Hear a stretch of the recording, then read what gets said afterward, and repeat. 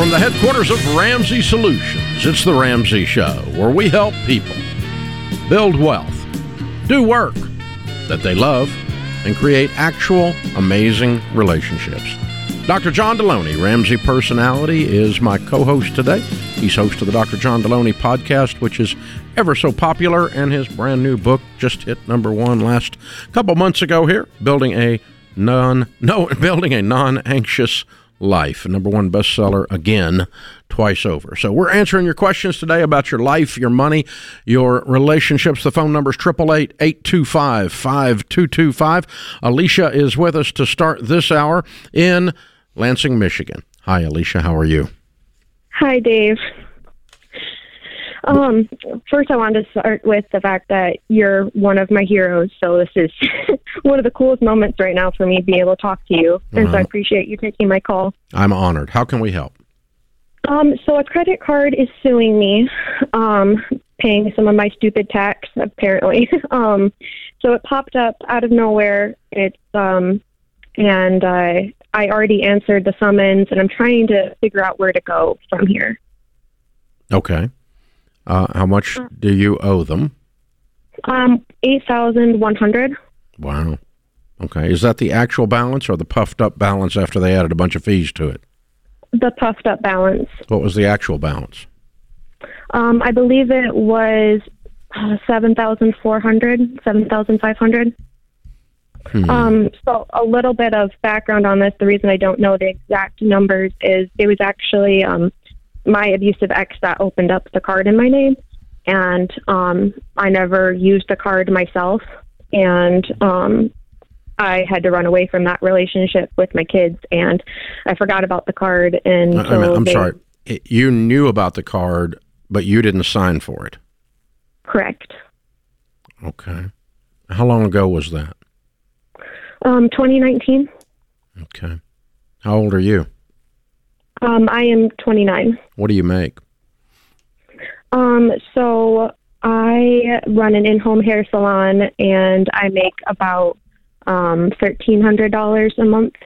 Plus, I have child support. Of how much? $1,500. And that's from the abusive ex? No, that is from my ex-husband. Not the abusive ex.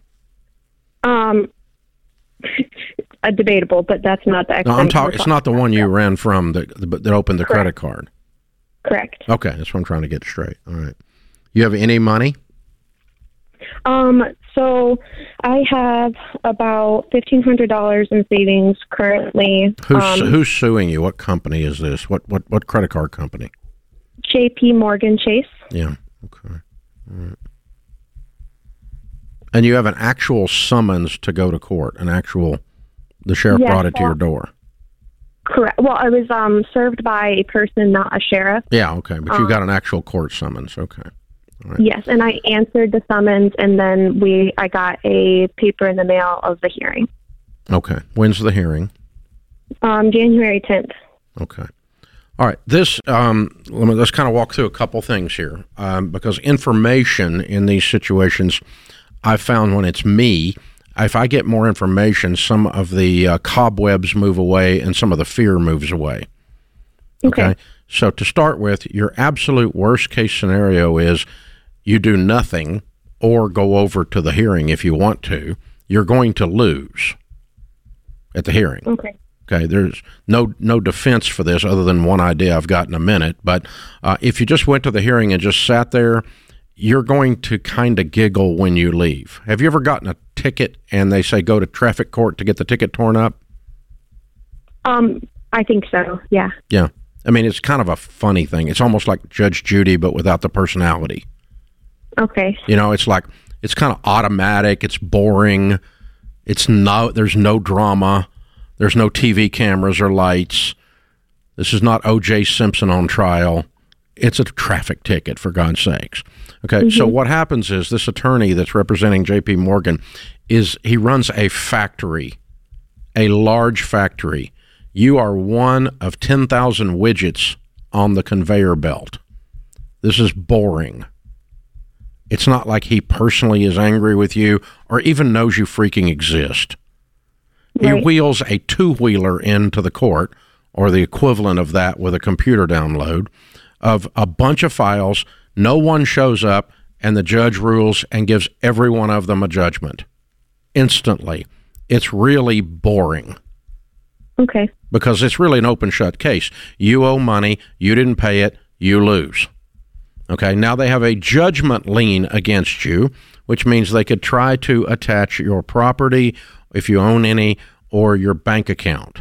Or if you had a job, which you don't, a traditional job, they could go after and garnish your wages. Okay, so to start, my point is, don't panic about January 10th.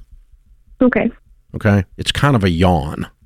Now, we do have to deal with this mess because it's going to keep poking you in the side of the head until you deal with it. All right. Now, how are we going to deal with it? Well, we're going to deal with it one of two ways. One is, I don't know if it'll work because you've waited around too long to deal with it, but basically you are the victim of identity theft. Even though your husband, at the time, a husband does not have a right to sign his wife's signature by marriage. Right. That doesn't give you that right. Okay? If I sign Sharon's signature, that's fraud. Right. If I have a power of attorney from her to do that, that's different. But he didn't. So this is just like a criminal on the street signed your name up and got an $8,000 credit card. You don't owe the money because you're a victim of identity theft. Now, I don't know if you're going to be able to pull that off because you waited around. If you had reported it after you left the abusive situation and gone ahead and gotten a police report at the time, it might have worked. Right. So here's what I would do. I'd call the attorney on the summons and say, I'm in the process of filing a police report. I was in an abusive relationship, and I've just discovered that I am the victim of identity theft. I did not sign this card, and I am not liable for it. I'm putting you on notice of that. I'll be in touch with you and send you the police report because you'll have to file a police report and sign an affidavit that says you did not sign for the card. A criminal did. Someone stole your identity. Oh, by the way, his name is and his address is, and they will do nothing about it, so never fear. Okay? But that's what happened. Okay? It's as if a stranger signed your name to a card. You follow me? Yes. Since you did not sign it.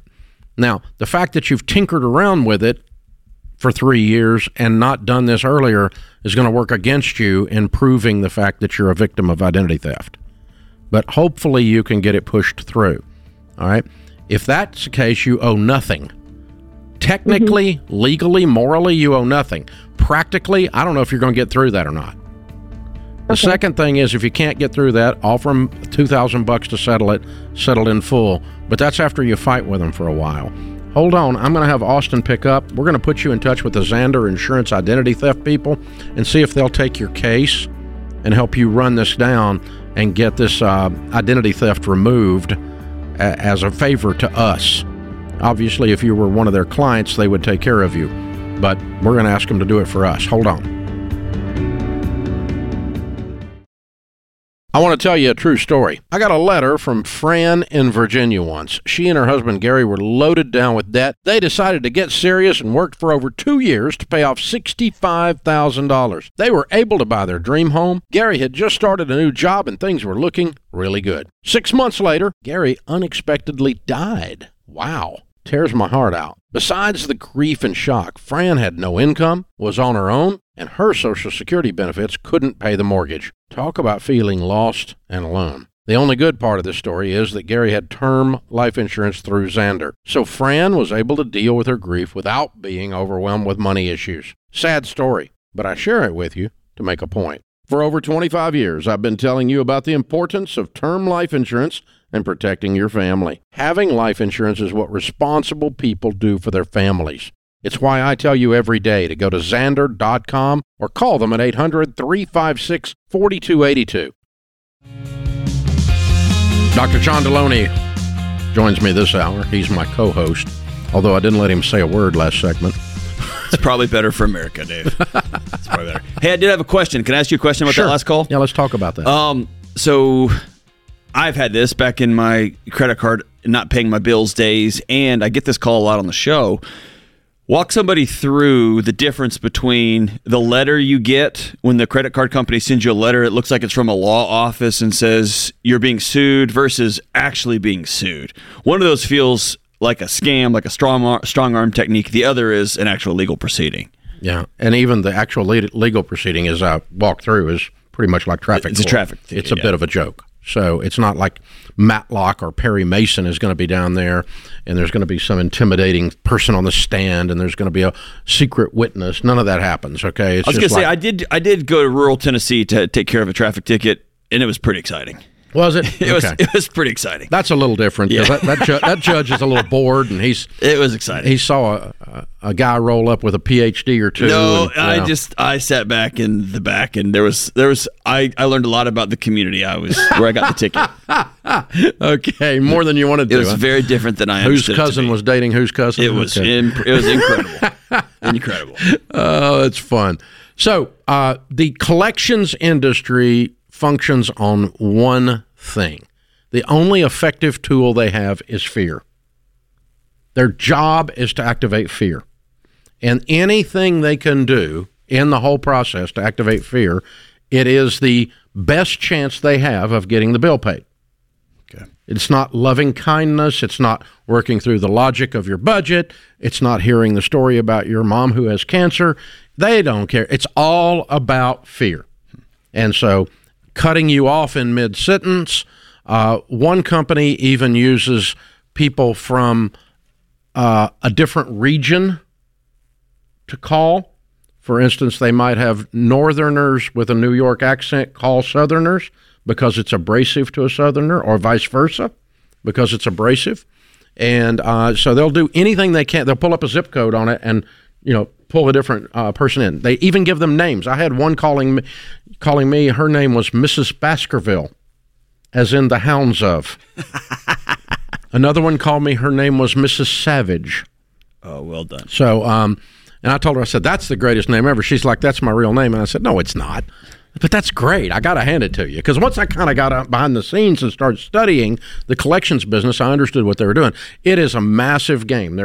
It's a person that can't get a good job sitting in a cubicle with a headset all day long, yelling at people, screaming at them, trying to get them to do stuff. So they threaten to file suit. They say we're about to file suit tomorrow. We have filed suit. They send emails that say that. All of that is a lie. That's why I was asking her so many questions. I wanted to see if she'd actually gotten served and actually had a date at a hearing, which she did. She has been sued.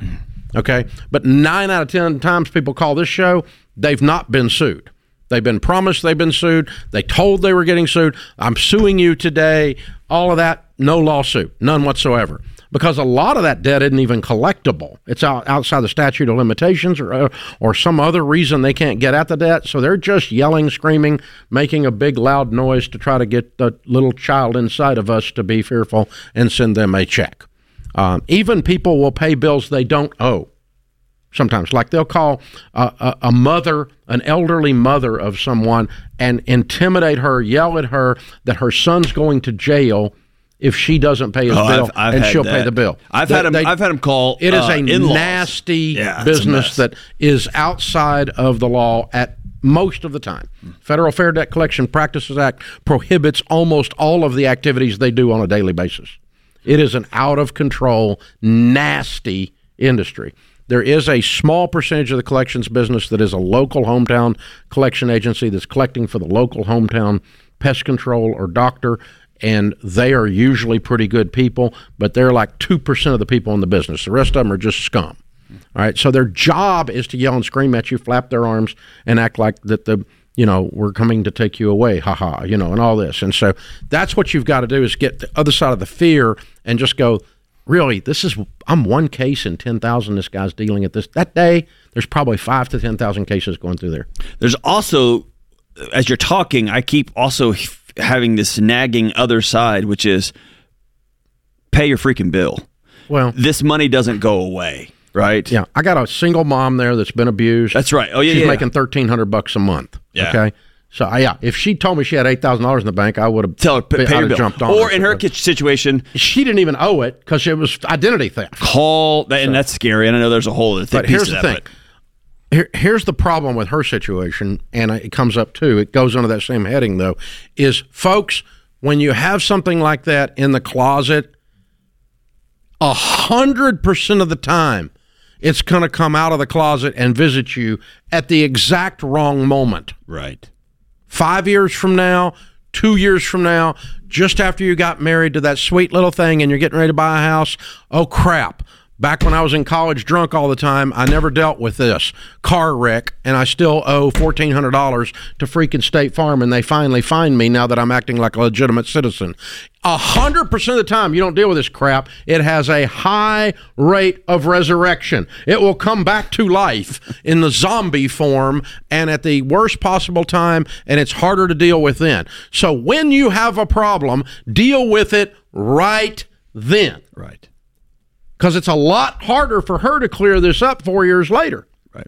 If she dealt with it after she moves out from abusive criminal theft, identity theft boy, if she'd have turned him in instantly, filed a police report then, and been very proactive, but that's hard to do for someone it's super that's hard. been in an abusive situation. I get that, yeah. She's not feeling really confident and cocky, right? She's not or got still a lot scared. of swagger. All right that's then. real. All that's but real, yeah. Still, if you can find any kind of something down inside of you to bust into it and deal with it at the moment, right then. But when you wait 2 years, it's hard for the judge to look at you and have sympathy. Or when you wait 3 years. Here's the hard truth. You will have the conversation about, hey, he stole my card. You can do it now. Or you can have it later. Or you can do it 4 years from now and then not be believed. Or you can pay a bill you don't owe. Right. Because you're still You're living. You're going to have because you're still sitting in fear. Absolutely. You're still sitting in brokenness from that abuse. Right. And so our job is to give you courage due to knowledge and due to inspiration to go ahead and deal with everything now. And we're only telling you, if you're finding yourself, if you've exited an abusive relationship, if you're over your head and you just haven't been able to pay, we're telling you this because we love you. It's going to come. Even if you have to find a buddy that will sit with you and make that call with you or will help you, do whatever you got to do because you're going to have those hard conversations. The earlier you have them, the better runway you have to deal with it. Yeah, it is so much easier to clean up before it grows. Right. But it gets tentacles. It grows all inside the closet. And you have to put yourself in the eye that in the seat of that judge. How many people of those 10,000 people say, that wasn't me? 9,999 of them, right? And I got to tell you, her going and filing a police report on an ex-boyfriend or ex-husband that was abusive, that's an act of courage on her part. That is, because she's poking the beehive. That is super, super scary. Yeah. So she's either going to do that or she's going to pay the bill. She's going to pay $8,000. Yeah. And does that suck all the way around? Absolutely. Everything there sucks. It does. The whole thing does. Yeah. So, but the deal is, don't let these people intimidate you. They're an idiot in a cubicle 500 miles away that couldn't get a good job. Okay? Cleaning septic tanks is much more honorable. At least you're doing humanity some good. Hey, those guys that clean my septic tank and are you amazing. don't have to lie to do your job. Okay? And so don't let these people set the tone. You set the tone. Just laugh about it and go, oh, you're cute. You're just so cute. And listen, if you don't calm down a little bit, I'm going to just let you talk to Mr. Dial Tone. You're going to hear a little click, and this whole thing's going to go away. Little click. You ready? Little click. Here we go. Okay. And I just started messing with them, man. I reached the point that I'd studied them so much that it was like a fun game. It's like the guy calls up to sell you the Andy Andrews did this the other day. A guy called him up to sell him one of the auto, what do you call the extended warranties on a car he didn't own, right? And he acted like he was 85 years old. Yeah, I got me one. I don't even have that car, but you sound like a nice young man. Could I sign up for this anyway?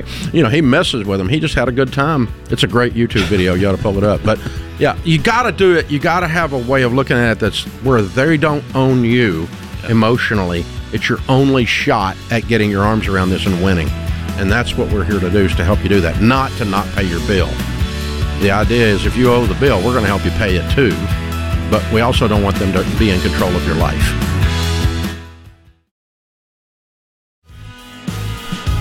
Dr. John Deloney, Ramsey Personality, is my co-host today. Rayanna is in Lynchburg, Virginia. Hi, Rayanna. Welcome to the show. How can we help?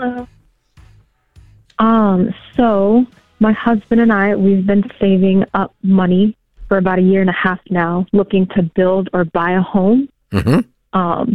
And we're trying to decide if that is the right thing to do, because I still have student loan payments.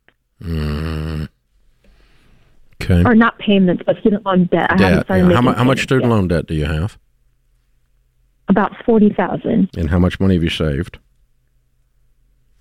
So far, we've saved about a little over $15,000. Okay. And what's your household income? Together we make about $86,000. Good. What do y'all do for a living? So I'm a high school teacher, and my husband is an admissions counselor at a local university. Great. Very cool. Okay. All right. Well, you're apparently fairly new to all this Ramsey stuff. Is that true? Yes. Okay. All right. Well, what we have discovered in 30 years of helping people become wealthy is the shortest distance between where you are and wealthy, which home ownership is a good step in the direction of becoming wealthy. The shortest distance is to be debt-free, have an emergency fund of 3 to 6 months of expenses, buy a home, then start getting your retirement plans going, and then get the home paid off. And that's like a 5 or a 10-year plan I just laid out right there, okay? What we have found is that when people buy a home with $40,000 in student loan debt, that it activates every negative thing that can happen in your life, because Sally Mae is living in the spare bedroom, student loan has its own bedroom, and the heat and air unit goes out, the roof leaks, and the hot water heater goes out. And you have no money. So what we've taught people to do, and it's very unpopular with people who have house fever, because buying a house is a good thing, but buying a house when you're a broke person is not a good thing. That's why they call them brokers. So you need to get a house, but you need to get one after you get rid of your student loan debt, is what we would tell you. And that's so that the house is a blessing to you and not a curse. Not what you wanted to hear. I do agree with that, and that's ideally what we would like to do. However, I think our situation is kind of what makes that a challenge. We live in a 1-bedroom apartment with one son. We want to start growing our family soon, and the apartment that we live in has... People have families that rent all the time. Move. Yeah. Hey, Rayanna, I did what you're talking about. My wife was a teacher, and she had about $20,000 in student loan debt. And lucky for her, she was married to an associate dean of students at a local university who had about $88,000 worth of student loan debt. So combined, we had 6 figures. And I had to have a house because we were having a new baby. And I went stone mad because the math never worked. And we ended up selling our house, and I moved into a residence hall with a 2-year-old and a wife. To get out of debt. And so I, with all of my heart, please rent. Please don't add this additional strain to a young family trying to start new careers, especially as one as chaotic as the world your husband's in. College admissions right now, my gosh. Start tutoring, start doing side work, and rent as cheap as you can, and get the $40,000 paid off in 1 year. Live on beans and rice and beans. Don't eat out. Don't go on vacation. Get the stinking student loan debt out of your life, and then save up and go buy you a house. I want you to get a house, but I don't want you to be cursed by the ownership of this house because you justified it in the name of a baby. Don't do that. If you don't want to live in a 1-bedroom, fine. Go rent a 2-bedroom. Whoop-de-doop-de. Lots of people do that. I want to say it as directly as possible. The math doesn't care what you want. And we're in a 1-bedroom apartment with a toddler. I can't imagine how scary that is. But dude, we want to start growing our family. Well, you can't afford it yet. Or you can't afford a house. You're going to have to start renting. You have to make some hard choices. Pay that debt off, man. Yeah. Just because I want a bigger house for my family doesn't mean math takes a break. Right. Jen is in Des Moines, Iowa. Hi, Jen. Welcome to the Ramsey Show. Hi. Hey, what's up? All right, so I've got a question for you. My husband works in the tech field currently, and we have about $80,000 in stocks that are vested. And I was wondering if it would be a good idea to pull those out and to put that amount onto our mortgage to pay it off faster. Yes. Today. That was easy. Hooray. Well, that was easy. You want to know how I did that so fast? Is I just reverse engineer everything. They call it a sunk cost analysis. I say what do you owe on your home today? We owe $184,000. Okay, if you owed $100,000 on your home today and didn't own stock, would you go refinance your home and borrow an extra $80,000 to buy stock? No. No. Well, it's the same thing. No. We're just doing it backward. Okay. Yeah, that's incredibly easier than I thought it was going to Ta-da! Yeah, that's how I did that so quickly. That's why I wanted to teach it to you too. So you can do that with anything. If you have a boat in the driveway that's worth $8,000, you say, if I had $8,000 in the kitchen table and I didn't have that boat, would I go buy it? No. Well, then sell the boat. Okay. Or yes, I love the boat. Then keep the boat. That's okay. But that you just do a reverse analysis of where you are today and pretend there's that many Benjamins sitting in the middle of your kitchen table and go, would I buy stock or would I pay off I'd pay down the mortgage. Where that gets dicey is when my wife looks at me sitting at the kitchen table and she says, would I do that again? No! And then I'm kind of stuck, man. Hey, I will say this. When you start cashing out stock at your company, his coworkers will look at him weird. Or the people ask him hard questions. They just don't get a vote. I'm not even telling. It's none of their business. It falls under the nunya. Yeah, but It's a nunya. you know. I don't have to talk about it. It's just like, in the old days, people didn't talk about their money. Yeah, they do now. I know. They talk about everything now. Yeah, I know. I mean, a certain generation grew up, they didn't think their parents had sex or money. Turns out they had both. They had both. Because they never talked about it, right? Just little bits of each, Dave. Just little bits, the bare minimum. The bare minimum. Yeah. Steven's in Dallas, Texas. Hey, Steven, how are you? Hi, I'm doing really good. Thank you. Good. How can we help? So I'm just trying to perplex on how I'm going to pay for a doctorate loan. My girlfriend, who I'm engaging in the next month, is going through doctorate of chiropractic school here in August. And I just need to know the best way to kind of save up / how should I... How much debt is she going into to be a chiropractor? About $200,000. Holy Jesus! Just don't. She's already done it? No, she leaves for school in August. As a guy who worked in higher education for 20 years, please don't do that. And I know you don't. We're not going to talk you out of this. Yeah, but dude, the ROI on this, the average chiropractor makes $60,000. Okay. I mean, it doesn't make any sense. What should we do in that sense? It's not worth. It's not worth $200,000. Here's the other thing. Y'all need to do some research into chiropractic and actually understand what's going on out there. I've worked with broke chiropractors for years. They're everywhere. Man, I would tell you as her boyfriend, I would not start coming up with a plan to pay off her student loans yet. Unfortunately, I know in your situation everything's going to be perfect, but we wouldn't have a show if people didn't have great plans that didn't work out. Our whole show is made up of people who got engaged and then started taking care of something for their new husband or wife, and then it goes sideways. And so I would hold off on making up a plan to pay off her student loans until you are married. Well, and I also would like to start having some real serious discussions if you're getting engaged as to whether she's going to go $200,000 in debt to be a chiropractor. Yeah. I got to tell you, that's what I strongly recommend you don't do that. If you want to go into chiropractic, fine, but don't go $200,000 in debt to do it. There is no math that says that's smart. None. Nowhere. I mean, you can get an MD for $200,000, for God's sakes. You can actually ROI that. This is The Ramsey Show.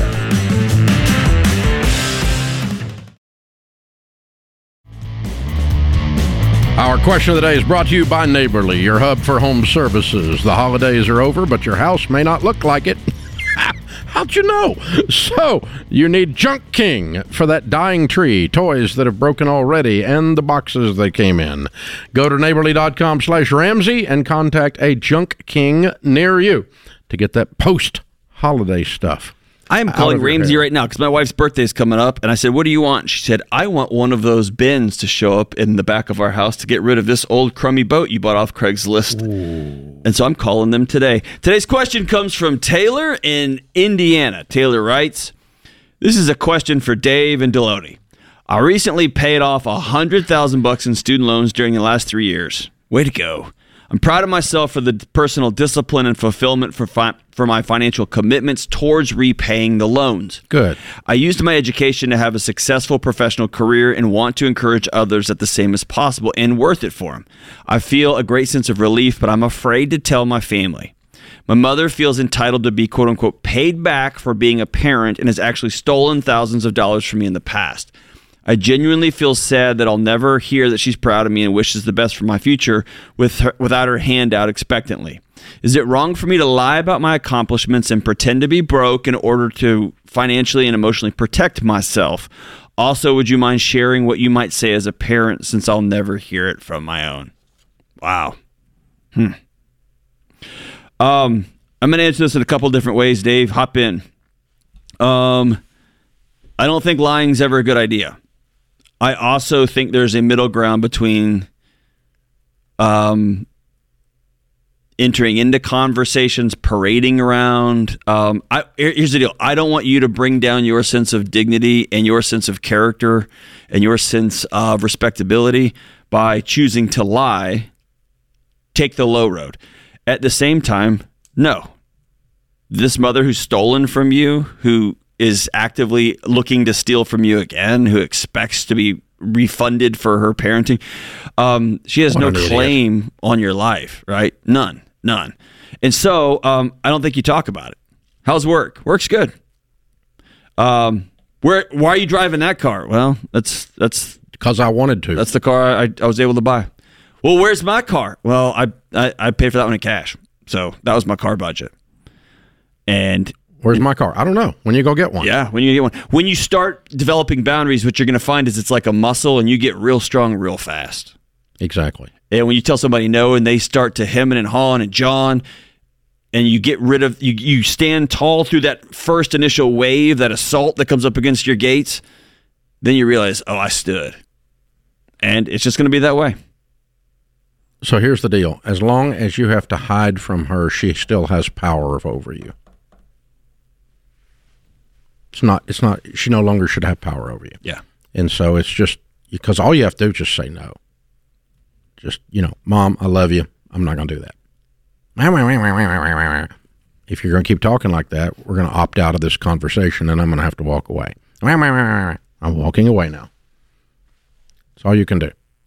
You just have to set a boundary. But you don't have to lie and you don't have to let her have power over you. But it's also smart and wise on your part, which you have done, to recognize this is not a person who is going to celebrate with you your incredible accomplishment for which any parent should be very proud, but your mom's messed up.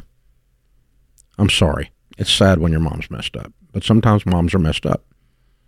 And so yours is, definitely. I almost 99% of the time, I'll tell you this, Taylor, I would sit down and write my mom 3 different letters that I'm never going to send her. I'd write her a letter, and this one's going to be hard, to tell her how grateful you are for what she gave you. And she may have given you some really thick skin. She may have given you a bunch of hurdles that you had to figure out a way over. But there is some good that is in your life because of this interaction, this relationship. I want you to write a second letter that starts with, Dear Mom, you should have done a better job. You should have loved me. And I want you to mine your soul for that stuff. It's heavy and it's hard. The third letter should be one of freedom and relief and a little bit of grief. Here's who you're going to miss. Here's what you're going to miss. And you begin to teach your body that it wasn't okay, that, like Dave just said, she had power over me, and I'm letting that power go. Here's what you're going to miss. And I'm not going to diminish myself, and I'm not going to be a person of lesser character to try to avoid you anymore. As Dave said, you don't get a vote anymore. Yeah. You opted out. And so I just really, the point is I wouldn't lie, but I wouldn't expect a celebration. Nope. I just wouldn't bring it up. It's just something you get to do for yourself. And One of the things I did, Taylor, also is years ago, gosh, it's 20 plus years ago now, and I attribute it as one of about 5 things that caused this organization to be inordinately successful.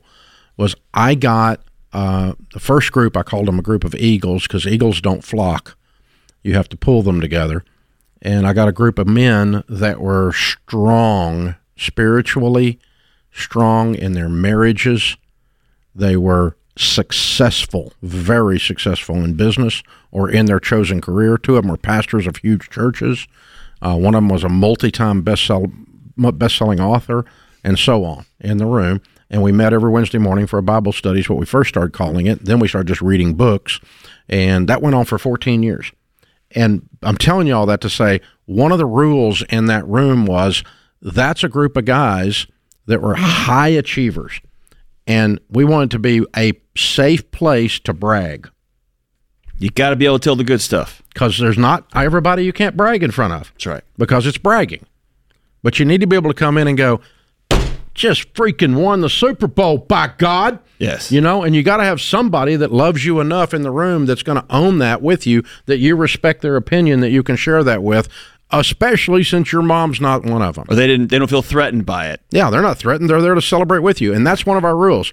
And we want you to come in here and brag when something really good is going on. Or when you do something really good for your spouse. I want you to come here and brag about it. And that really lasted. And I've got another group of guys I run with today, and that's one of the rules in that group, too. And so when something good happens or something super bad happens, you can bring it in, too. But, yeah, Taylor, you need to have some guys around that can celebrate with you, because your mom's not ever going to be able to do that. She doesn't have the capacity. She's too broken. And she should have, but she doesn't. Should. You should have a mom that celebrates you, and you don't. Everybody should. And by the way, our lady, I don't know what kind of Taylor it is, man, woman, it could be either one. Taylor, you paid off $100,000. You have a successful professional career. We're proud of you. We think you're amazing. Big time. Way to go. Big time. Way to go. Do the Snoopy dance, man. Nose up, ears out, dance. Here we go. Have it, baby. Enjoy the ride. Do it. And don't let her steal that. And you don't have to go into someone's presence and cow, meaning they have power over you, and you have to bow down by lying or by enabling or participating in their dysfunction. You just have to smile and kind of shake your head and go, gosh, that's awful sad. It's awful sad. That's just really sad. Mama can't do that. That's sad. No, not doing that. Sorry. Sad. Dave, it took me a long time. This is the reason we're going on with this is because it's almost everybody out there. Everybody I know. We have a generation. I heard this recently, Dave. Someone saying, I'm talking about kids, and it was really a brilliant response. It was an older psychologist who was pretty frustrated. He said, I don't want to hear it again that the kids of this generation have changed. Kids are kids. It's the parents of these kids that have changed. I was at a FCA banquet with Bobby Bowden one time years ago, and I asked him, I said, so how much have the kids changed since you've been coaching, 500 years, since the 1960s? He said the kids hadn't changed. The parents are crazier than their mom and dads. Were. That's right. So the kids are still doing the same exact stupid stuff the kids have always done.